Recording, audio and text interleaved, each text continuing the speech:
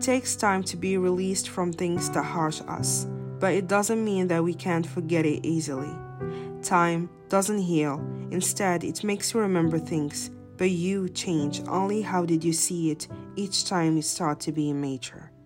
Forgiveness is the key to move forward.